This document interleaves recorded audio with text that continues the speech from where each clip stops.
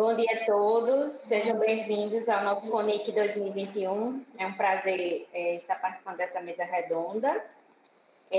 Como Karina falou, a gente vai fazer hoje um bate-papo, certo? Sobre insegurança alimentar e Covid-19. Então, está dentro das temáticas hoje muito abordadas dentro não só da área de nutrição, mas da área de segurança alimentar, social, a área de educação, a área econômica. Então, é importante que todos estejam a par do que está acontecendo hoje no Brasil, principalmente não pós-pandemia, que nós ainda estamos na pandemia, mas, assim, o que refletiu, né, esses 2 anos aí de pandemia e também de entrave econômico, principalmente na questão da segurança alimentar e nutricional. Então, o aluno de nutrição, é importante que ele tenha esse olhar, né, do social, porque ele vai estar interferindo nas questões de compra, de poder de compra. Na hora que você orienta uma pessoa a consumir alguns alimentos, sejam eles saudáveis ou adequados para tal patologia, é importante que você entenda esse contexto social que a pessoa vive, né, e quais as dificuldades ela está tendo em relação à aquisição de alimentos, tá? Então, essa mesa redonda, ela é baseada num documento que a gente tem do Visan, que eu até disponibilizei para os alunos, depois vou colocar o link aqui para vocês, certo? No chat, para que vocês depois tenham acesso a todos os dados de forma mais concisa e vocês possam realmente olhar os dados, certo? Então, agradecer a professora Ana Valesca, já nossa amiga aqui do UNI-RN, nossa parceria, né? Professor Harry, seja bem-vindo à instituição. Então, aqui vai ser um bate-papo, certo, gente? Na verdade, a gente não vai ter uma aula, mas vai ser um bate-papo real do que realmente está acontecendo, tá? Então, fiquem à vontade, podem perguntar no chat. E aí eu vou começar hoje falando um pouco dos conceitos. Para quem não sabe, eu sou professora da disciplina de Nutrição e Saúde Pública e fui da disciplina de Epidemiologia Nutricional, que está dentro da disciplina de Políticas Públicas em Saúde, né? Então, tenho uma formação de saúde pública e consigo enxergar um olhar mais aprofundado em cima do que a gente vai discutir hoje, certo? E também faço atendimento no SUS e trabalho com pessoas que têm uma certa dificuldade de acesso aos alimentos. Então, a gente vai ter essa discussão bem ampla, né, para que a gente consiga enxergar a vida do outro e do brasileiro nesse contexto agora de pós-Covid ou durante o Covid, certo? Então, esse documento que eu coloquei aí no chat, que é sobre a insegurança alimentar no Covid, pós-Covid, né? Ele não traz, de fato, os conceitos, que eu acho importante que vocês entendam o que é segurança alimentar e nutricional. Esses conceitos vocês vão ver na disciplina, né? Vocês veem na disciplina, mas, para quem não tem, né, acesso, eu já vou informar que o conceito de segurança alimentar e nutricional, ele é feito pela OMS e pela FAO, né? E é um órgão internacional, na verdade, que conceituou, que ele diz que todas as pessoas que têm acesso físico, social, econômico, permanente aos alimentos seguros, nutritivos, de qualidade suficiente, né? Então, não é só eu ter acesso ao alimento, né? Então, eu ter, a minha família e eu ter segurança alimentar e nutricional, eu vou ter que garantir que esse alimento chegue de qualidade na mesa, né? E como é que eu garanto que esse alimento seja de qualidade? Então, eu tenho que entender toda a cadeia de produção, de onde vem o alimento, né? Desde o plantio até o envase, a indústria, tudo isso é regulado hoje no Brasil. A gente tem a Anvisa que regula esse abastecimento dos alimentos. Só que eu produzir alimento, eu manter a produção alta, não quer dizer que esse alimento vai chegar na mesa, né? Porque esse alimento tem um custo, e aí, que é o que a gente vai discutir hoje, né? Que, na verdade, o poder de compra do brasileiro, ele está cada vez mais diminuindo porque ele está em insegurança alimentar e nutricional. Então, quando ele fala que é o acesso físico, social e econômico permanente dos alimentos. Então, eu vou ter momentos que eu não vou ter segurança alimentar e nutricional e eu vou ter momentos que eu vou ter insegurança. Por isso que a gente vai mostrar os dados hoje históricos, né? Que a gente vai fazer um feedback, um histórico de como era antes e como está hoje, né? Porque justamente essa segurança alimentar e nutricional ela não é permanente, porque ela varia de acordo com as situações socioeconômicas do país, certo? E quando eu falo de segurança de qualidade daquele alimento, é qualidade também microbiológica também. Então, o professor Harry, que está aqui, é professor da disciplina de gestão e alimentação coletiva. Então, não é só eu comprar o alimento e levar para a minha mesa. Então, é o alimento que eu procuro também no self-service, o alimento do restaurante. Então, ele precisa estar seguro, né? Para que a gente possa garantir essa segurança alimentar e nutricional, tá? Então, dentro desse documento, ele fala de uma pesquisa que foi feita com o questionário da EBIA, que é o questionário da Escala Brasileira de Insegurança Alimentar e Nutricional. Esse questionário ele é usado desde 2004 na PNAD, que é a Pesquisa Nacional dos Domicílios. E aí esse questionário ele vem sendo aprimorado, ele é utilizado também internacionalmente, só que o Brasil ele validou um questionário com 8 perguntas, que é o que está lá no documento, para justamente saber se essas pessoas elas têm acesso permanente e como é esse acesso, né? Se algum dia elas já ficaram sem comer, né? Então, eles dividem a insegurança alimentar em leve, moderada e grave, certo? Então, leve é quando eu tenho incerteza de conseguir algum alimento. Então, eu não sei se eu recebi dinheiro hoje, então eu não sei se eu vou fazer a feira. Estou dando um exemplo bem nosso exemplo, porque o exemplo é bem mais profundo e mais real do de quem não tem dinheiro, né? A insegurança alimentar moderada é a qualidade comprometida dos alimentos. Então, por exemplo, a gente tem certo acesso a um tipo de carne, mas a carne hoje está mais cara, então vou procurar uma carne de baixa qualidade por ser mais barata. E talvez essa carne não seja fiscalizada, né? Então, às vezes, as pessoas têm a necessidade de procurar itens alimentícios mais baratos e, às vezes, esses produtos alimentícios não são fiscalizados, certo? E a insegurança alimentar grave, que é a famosa fome mesmo, que é passar um dia ou mais sem alimento, não saber o que tem na mesa, não saber o que vai ter amanhã para comer, tá? Então, as perguntas eu não vou mostrar aqui, porque, na verdade, aqui é um bate-papo, mas eu queria já falar com os nossos professores aqui. Ana Valesca, nossa professora, ela fez doutorado buscando esse histórico da fome, dessa questão da nutrição. Então, eu queria que ela falasse um pouquinho do histórico de como era antes, assim, na questão em 2004, quando o PNAD foi feito. Como era essa situação e de onde vem a fome, de fato, Ana Valesca, assim? O que você tem a dizer, assim, diante de todo o seu arsenal histórico aí? Olha, bom dia a todos, Bom dia a todos, agradeço o convite, né? Meus amigos aqui presentes, meus alunos queridos. E ela pediu para eu falar essa parte do histórico, porque realmente o meu doutorado foi sobre Josué de Castro, né, lá nas ciências sociais. E ele ficou muito conhecido pela questão da fome, né? Ele foi um médico que nos anos 30, aqui no Brasil, ele era nutrólogo, não existia o curso de nutrição, então ele era na máquina, o que hoje é assim um endocrinologista, né?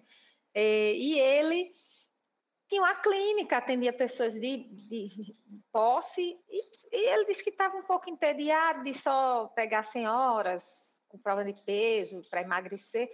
E quando ele era pernambucano, e quando ele foi para o sertão, para a zona da cana, ele começou a aplicar os conhecimentos dele e ele viu talvez o que muitos de vocês, infelizmente, venham ver, que era difícil nutrir pessoas que não tinham recurso. Prescrever alguma coisa para quem não tem nada para comer. Então, ele viu que ele tinha uma realidade na clínica particular dele. Quando ele sai da clínica, ele diz, não, gente, não, como é que eu vou fazer uma dieta ou orientar a alimentação de quem não tem o que comer?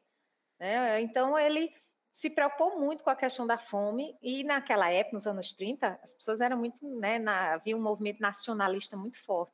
Então, a preocupação era assim, que país a gente vai querer construir com crianças desnutridas?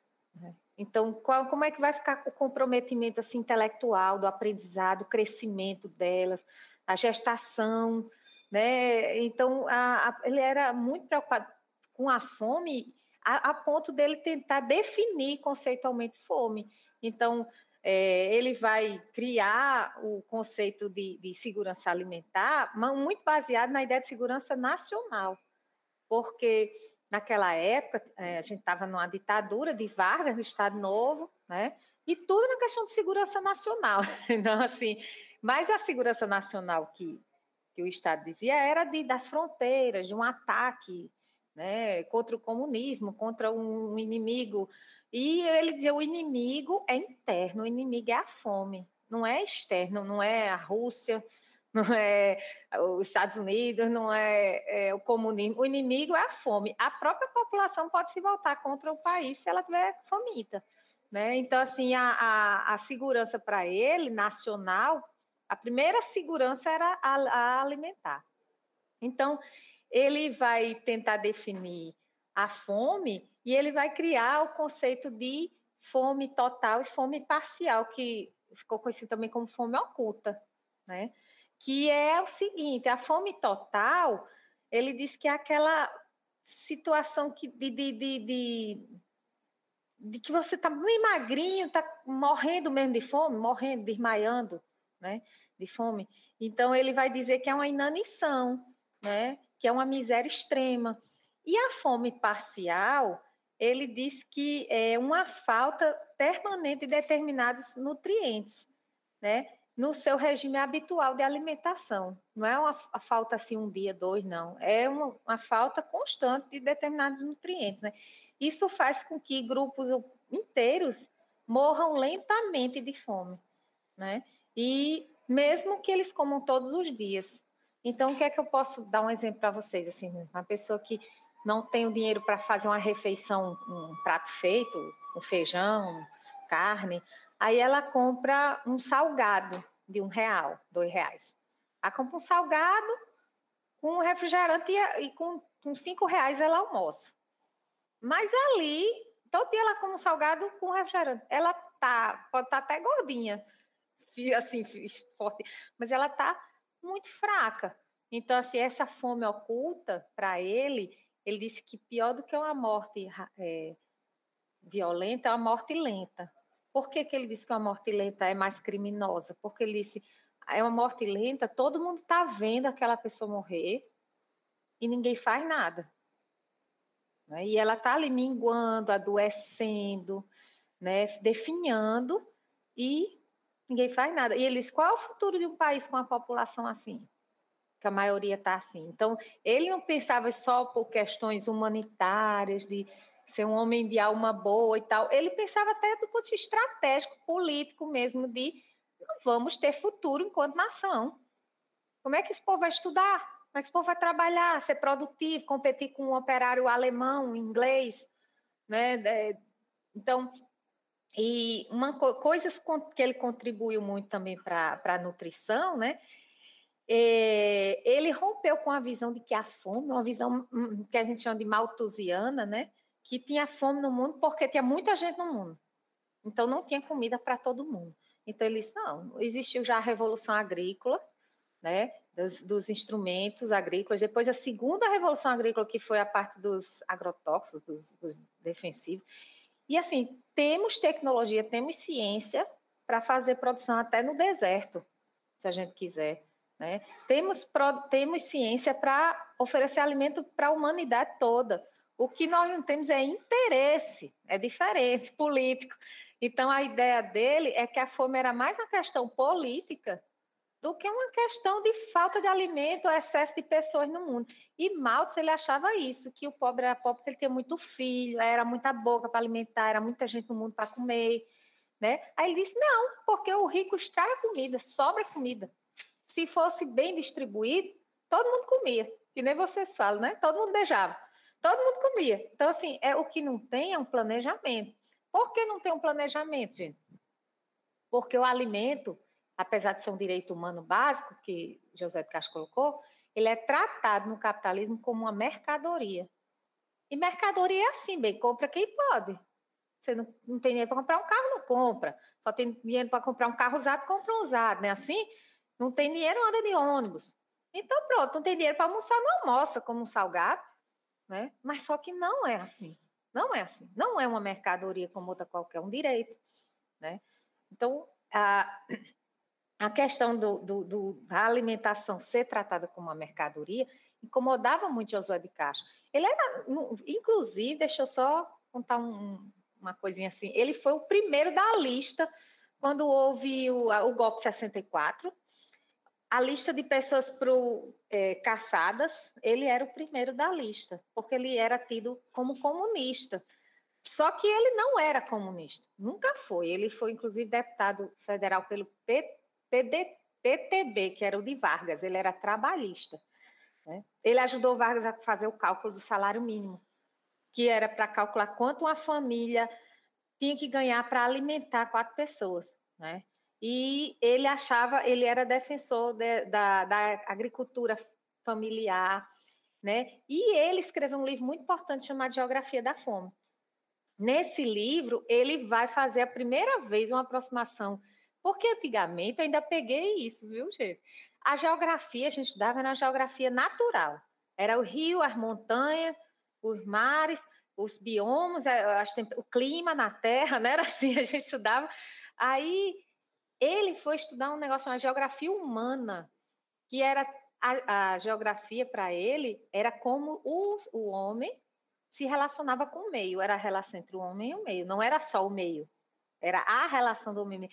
E ele era fascinado pela alimentação, porque ele dizia o seguinte, na alimentação, o ser humano se integra com o meio, porque ele come as coisas do meio ambiente e ele prepara, e ele ritualiza, então o meio ambiente entra nele, ele come as comidas e ele se integra, né? Então, cultura e natureza se integram no ritual da alimentação. Então, ele era fascinado por essa união entre o cultural e o natural, que representava a alimentação. E aí ele vai estudar o Brasil, ele vai organizar o Brasil em 5 sistemas alimentares por região. Então, aquele modelo que vocês têm no Guia Alimentar, que são sugestões de prato por região, não tem? Assim, uma sugestão de refeição nordestina, né, do Centro-Oeste, não sei. Isso em 39, ele já, e principalmente em 46, ele escreveu Geografia da Fome, né, ele já sugeria, mas o livro é Alimentação à Luz da Geografia Humana, que é o primeiro livro dele, de 37. Nesse livro, de 37, ele já sugere 5 sistemas alimentares existentes nas regiões brasileiras. E ele estudou a fundo, e ele não era antropólogo, né? Então, assim, ele era um médico que se interessou pela alimentação de uma maneira mais do que bioquímica, assim, ele foi para a questão de como se come, como se adquire a comida, né? Como cada cultura tem sua comida. Então, ele foi uma das primeiras pessoas a falar de reforma agrária, né? Por isso que ele foi confundido com comunismo, porque na época só quem falava de reforma agrária eram os movimentos, não tinha o MST, mas tinha as ligas camponesas, que era quase isso. Então tinha movimentos de esquerda no campo, querendo fazer reforma agrária, e ele vai defender a reforma agrária, e ele era da elite, né? E aí o pessoal, você tá maluco, Josué? Você tá do lado desse povo, desse padernê, desse... E ele disse, a gente precisa produzir alimentos para as cidades, porque como as cidades estão inchando, vai faltar alimento, o pessoal do campo está indo para a cidade, quem é que vai plantar? Tem um lema do MST que diz assim, se o campo não planta, a cidade não come, né? Então, assim, se você não tem... o processo de urbanização do Brasil, principalmente nos anos 30, estava esvaziando o campo. Então, assim, ele também vai fazer uma divisão entre fome endêmica e epidêmica, né? Que eu acho também interessante. Por quê? Interessante, porque o tema não é Covid, e a gente pode dizer que essa fome da Covid, né, seria uma fome epidêmica, porque a fome epidêmica para ele é ocasionada por uma guerra, uma seca, uma catástrofe qualquer, uma doença, né? E a fome endêmica é aquela fome do dia a dia que eu disse a vocês, que vai matando aos pouquinhos, né? Ela é uma fome crônica, né? Então, a fome epidêmica, a gente pode dizer que essa fome da Covid é uma fome epidêmica, né? Na visão do Josué de Castro, certo? Ana Valesca, e hoje você acha que... Deixa só um pouquinho seu... Você acha que essa fome que você está falando hoje do Covid, ela pode se tornar uma fome crônica? Porque a gente estava no mapa da fome antes de 2004, né? Existem dados aí, se vocês quiserem, inclusive no próprio documento tem dados mostrando na PNAD que a gente tinha saído do mapa da fome não só por ações da segurança alimentar e nutricional, mas por ações sociais também, as próprias ações de governo, de subsistência, daquelas famílias que não têm o que comer e ter o básico. Mas eu queria saber da Ana Valesca se ela acha que, diante desses dados que a gente vai mostrar hoje, se ela acha que vai realmente perdurar, assim, eu sei que ninguém pode prever nada, mas diante do que a gente está vendo hoje. É bem desanimador o quadro, né? Pode perdurar sim, porque o impacto que a Covid teve, e está tendo, né? Não acabou ainda, mas foi em termos mundiais. Então, o que aconteceu? Você tem uma crise de abastecimento mundial, né? E isso daí, assim, a tendência é mesmo, digamos, que passa a Covid totalmente, é você ter falta de alimentos, falta de produtos e inflação, né? Então, essa possibilidade da fome que é epidêmica se tornar endêmica, ficar crônica, é grande. Né? E a gente estava, você perguntou em 2004, né? A gente teve o primeiro programa de enfrentamento à fome no Brasil, na história do Brasil, né? Que começou com Fome Zero, era um pouco antigo, vocês eram pequenos, né? Que era do Betinho, quem tem fome tem pressa, e agora estou tendo um déjà vu. Eu liguei a TV e vi lá o prato com talher, Fome Zero, quem tem fome tem pressa. Meu Deus do céu! Sabe aquele filme que você dorme e acorda no passado? Eu pensei que eu tinha acordado, eu estou em 2021 mesmo. E começou com Betinho, com Fome Zero, pedindo doação e tudo, porque, inclusive, assim, estrategicamente, para essa fome crônica, você tem que ter um programa de longo prazo. Para essa fome aguda, tem que ser realmente uma ação assistencial. Não tem muito, você, vou esperar que a pessoa estude, se forme. Ela morreu já. Né? Então, assim, para a fome emergencial, a mulher está grávida e o menino daqui a alguns meses vai nascer. Ela tem que estudar, ela tem que fazer uma faculdade, não, eu tenho que dar alimento para ela tocar essa gestação, e esse menino nascer com saúde, aí o do menino é que a gente vai ver, a gente vai cuidar do menino, vai vacinar, tá na escola, né? Mas, assim, tem situação de fome que realmente são situações urgentes, aí você precisa entrar com a assistência social, né, que é a minha área. E tem situações de fome, que é a crônica, que você pode tentar trabalhar a educação nutricional para ela comer melhor, um complemento de renda para ela fazer a feira.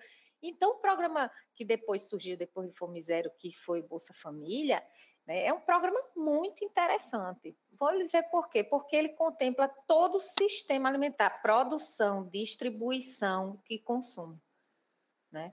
Ou por que eu estou dizendo isso? Porque ele mexe com a agricultura familiar e a agricultura sustentável, ele procura comprar alimentos, como o programa de compra de alimentos escolares, hospitalares, locais, né? Então, ele procura estimular a produção local, ele procura valorizar os alimentos mais naturais, sem agrotóxicos, mais orgânicos. Ele trabalha na distribuição e ele trabalha com um complemento de renda para as pessoas consumirem, que é o dinheiro que vem, né, no final do mês.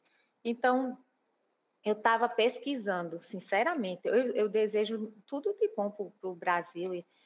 Eu estava pesquisando sobre esse novo programa para trazer para vocês, né? O programa Auxílio Brasil, que vai substituir o Bolsa Família. E é uma incógnita. Eu entrei no site do governo, no site do Congresso Nacional, para saber os detalhes, as contrapartidas, se continuava a carteira de vacinação, tinha que estar na escola estudando, como é que eram as contrapartidas do programa, se o critério de inclusão, de exclusão. Está muito vago, né? O que me preocupa é assim, você vai tirar uma coisa que está bem estruturada e vai colocar uma coisa que está muito vaga, tá certo? Então, a gente tem que ter cuidado, porque essa fome, como você perguntou, pode ficar realmente crônica, né? E a gente tem que ter ferramentas para enfrentar, tá certo? Então, seguindo, pode?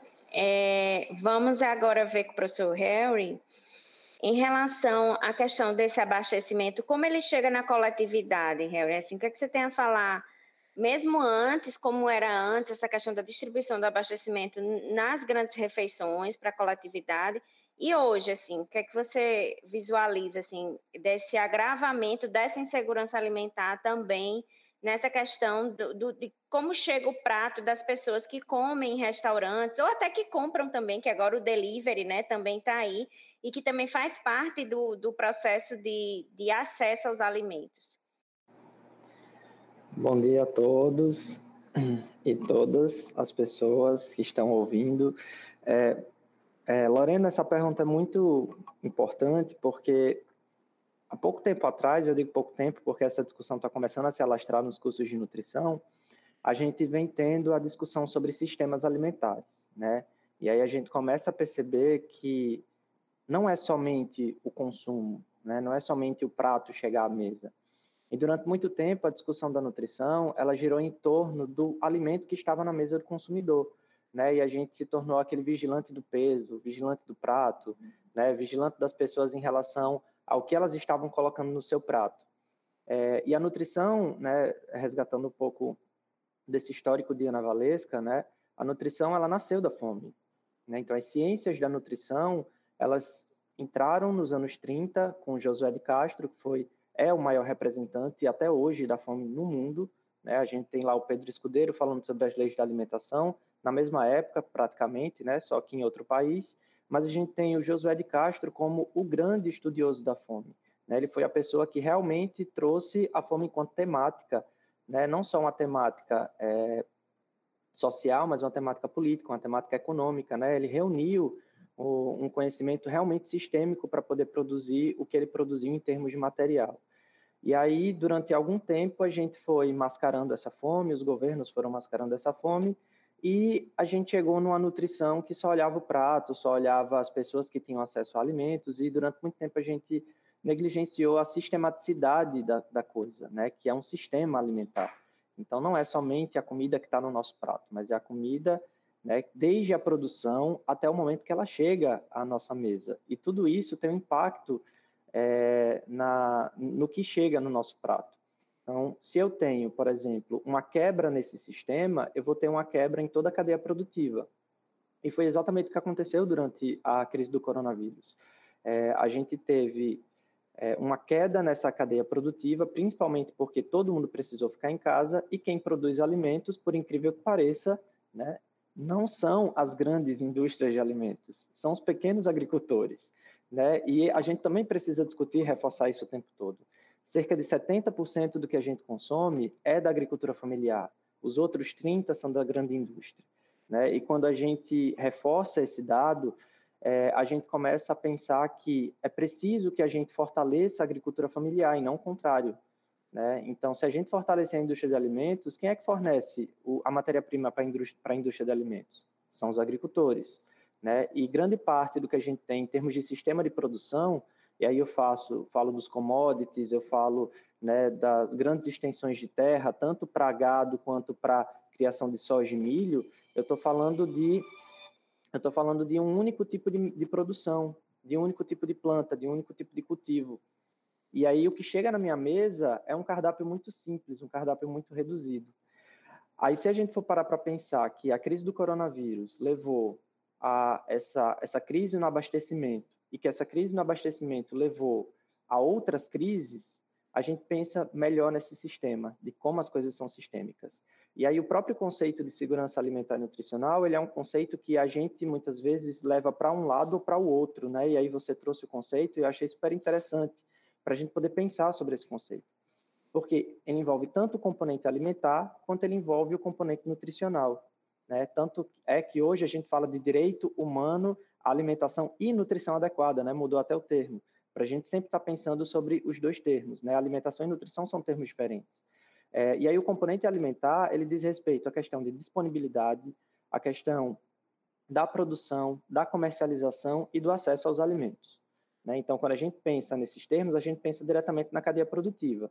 Então, a gente pensa como é que esse alimento está disponível no mercado, como é que esse alimento ele é produzido, como é que esse alimento ele é comercializado e como é que esse alimento ele chega às pessoas, né, em termos de acesso, né? Então, a gente pensa nesses componentes alimentar. E a gente tem o componente nutricional, que é o componente relacionado às práticas alimentares, à utilização biológica dos alimentos, né? E aí a gente precisa pensar sobre esses dois componentes de forma a gente pensar a reduzir os desvios que foram urgentes durante a pandemia para a gente tentar definir um futuro para a segurança alimentar e nutricional. E aí, dentro da cadeia produtiva de alimentos, né, respondendo a tua pergunta, a gente teve toda uma quebra, né?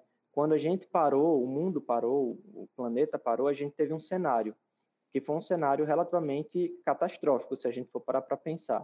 Todas as pessoas precisaram ficar em casa de uma hora para outra, porque o nível de contaminação era muito alto e a taxa de letalidade da doença era muito alta. Então, a gente teve um cenário totalmente desproporcional em relação ao que a gente estava vivenciando de qualquer outro tipo de doença, de epidemia, né, ou de endemia que a gente vivenciou. E aí, para a nutrição, o grande destaque girou em torno dessa segurança alimentar e nutricional. E dentro das produções de alimentos, a segurança alimentar e nutricional, ela visa não só a qualidade higiênico-sanitária do alimento, mas visa também a garantia do direito que todas as pessoas tenham. Tanto é que a gente tem alguns programas, né, que dialogam diretamente com os sistemas de serviço de alimentação e nutrição e que dialogam com os programas de alimentação e nutrição, né? Então, a gente acha que as disciplinas da nutrição estão separadas, mas não estão, né? Então, você que está aí mais voltada para a parte da nutrição social, sabe muito bem que tem determinados programas que a gente precisa dos serviços de alimentação coletiva, né? Que foram programas fundamentais para a gente garantir o acesso de muitas pessoas ao combate à fome. Então, um desses serviços que a gente tem são os restaurantes populares. E durante os últimos anos, desde da assunção, né, na verdade não da assunção, né, mas da entrada, né, do golpe que foi dado, né, do governo Dilma para o governo Temer, a gente já teve ali uma série de desmonte de políticas. E aí a gente pensa em políticas públicas, que várias políticas de alimentação e nutrição começaram a ser ceivadas durante algum tempo, até hoje, né?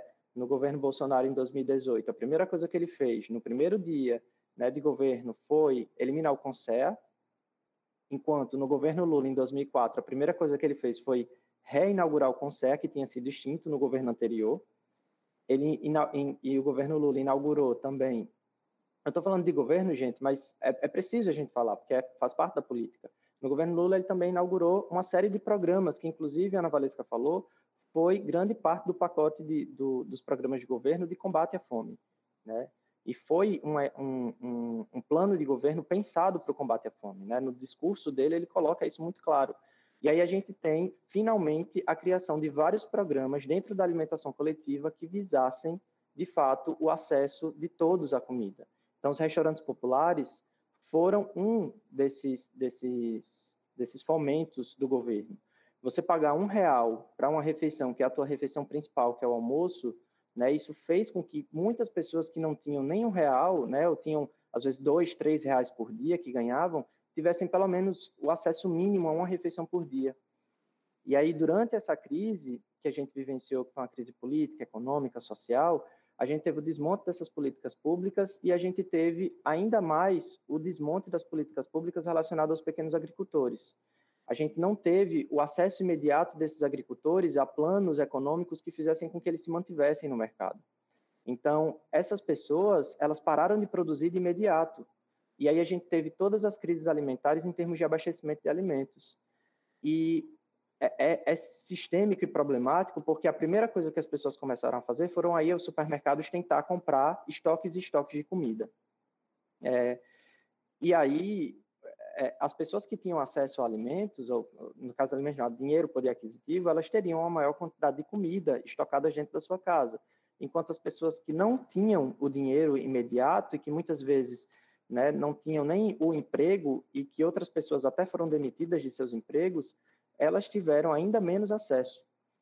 E nas cadeias produtivas de alimentos, quando eu falo disso, eu falo dos serviços de alimentação e nutrição, a compra desses alimentos também foi vulnerabilizada, porque eu não tenho mais os agricultores produzindo, obviamente o preço dos produtos vai aumentar e isso vai repercutir diretamente no prato, diretamente no preço do prato, diretamente no per capita do alimento. E a gente que trabalha nos sistemas de alimentação, a gente trabalha com per capita, com valor mínimo de prato, né? Então, muitos restaurantes, eles acabaram fechando, outros restaurantes entraram em crise, outros restaurantes demitiram em massa, né? Então, assim, realmente, se a gente for parar para pensar, o cenário era catastrófico, e foi catastrófico e ainda é catastrófico.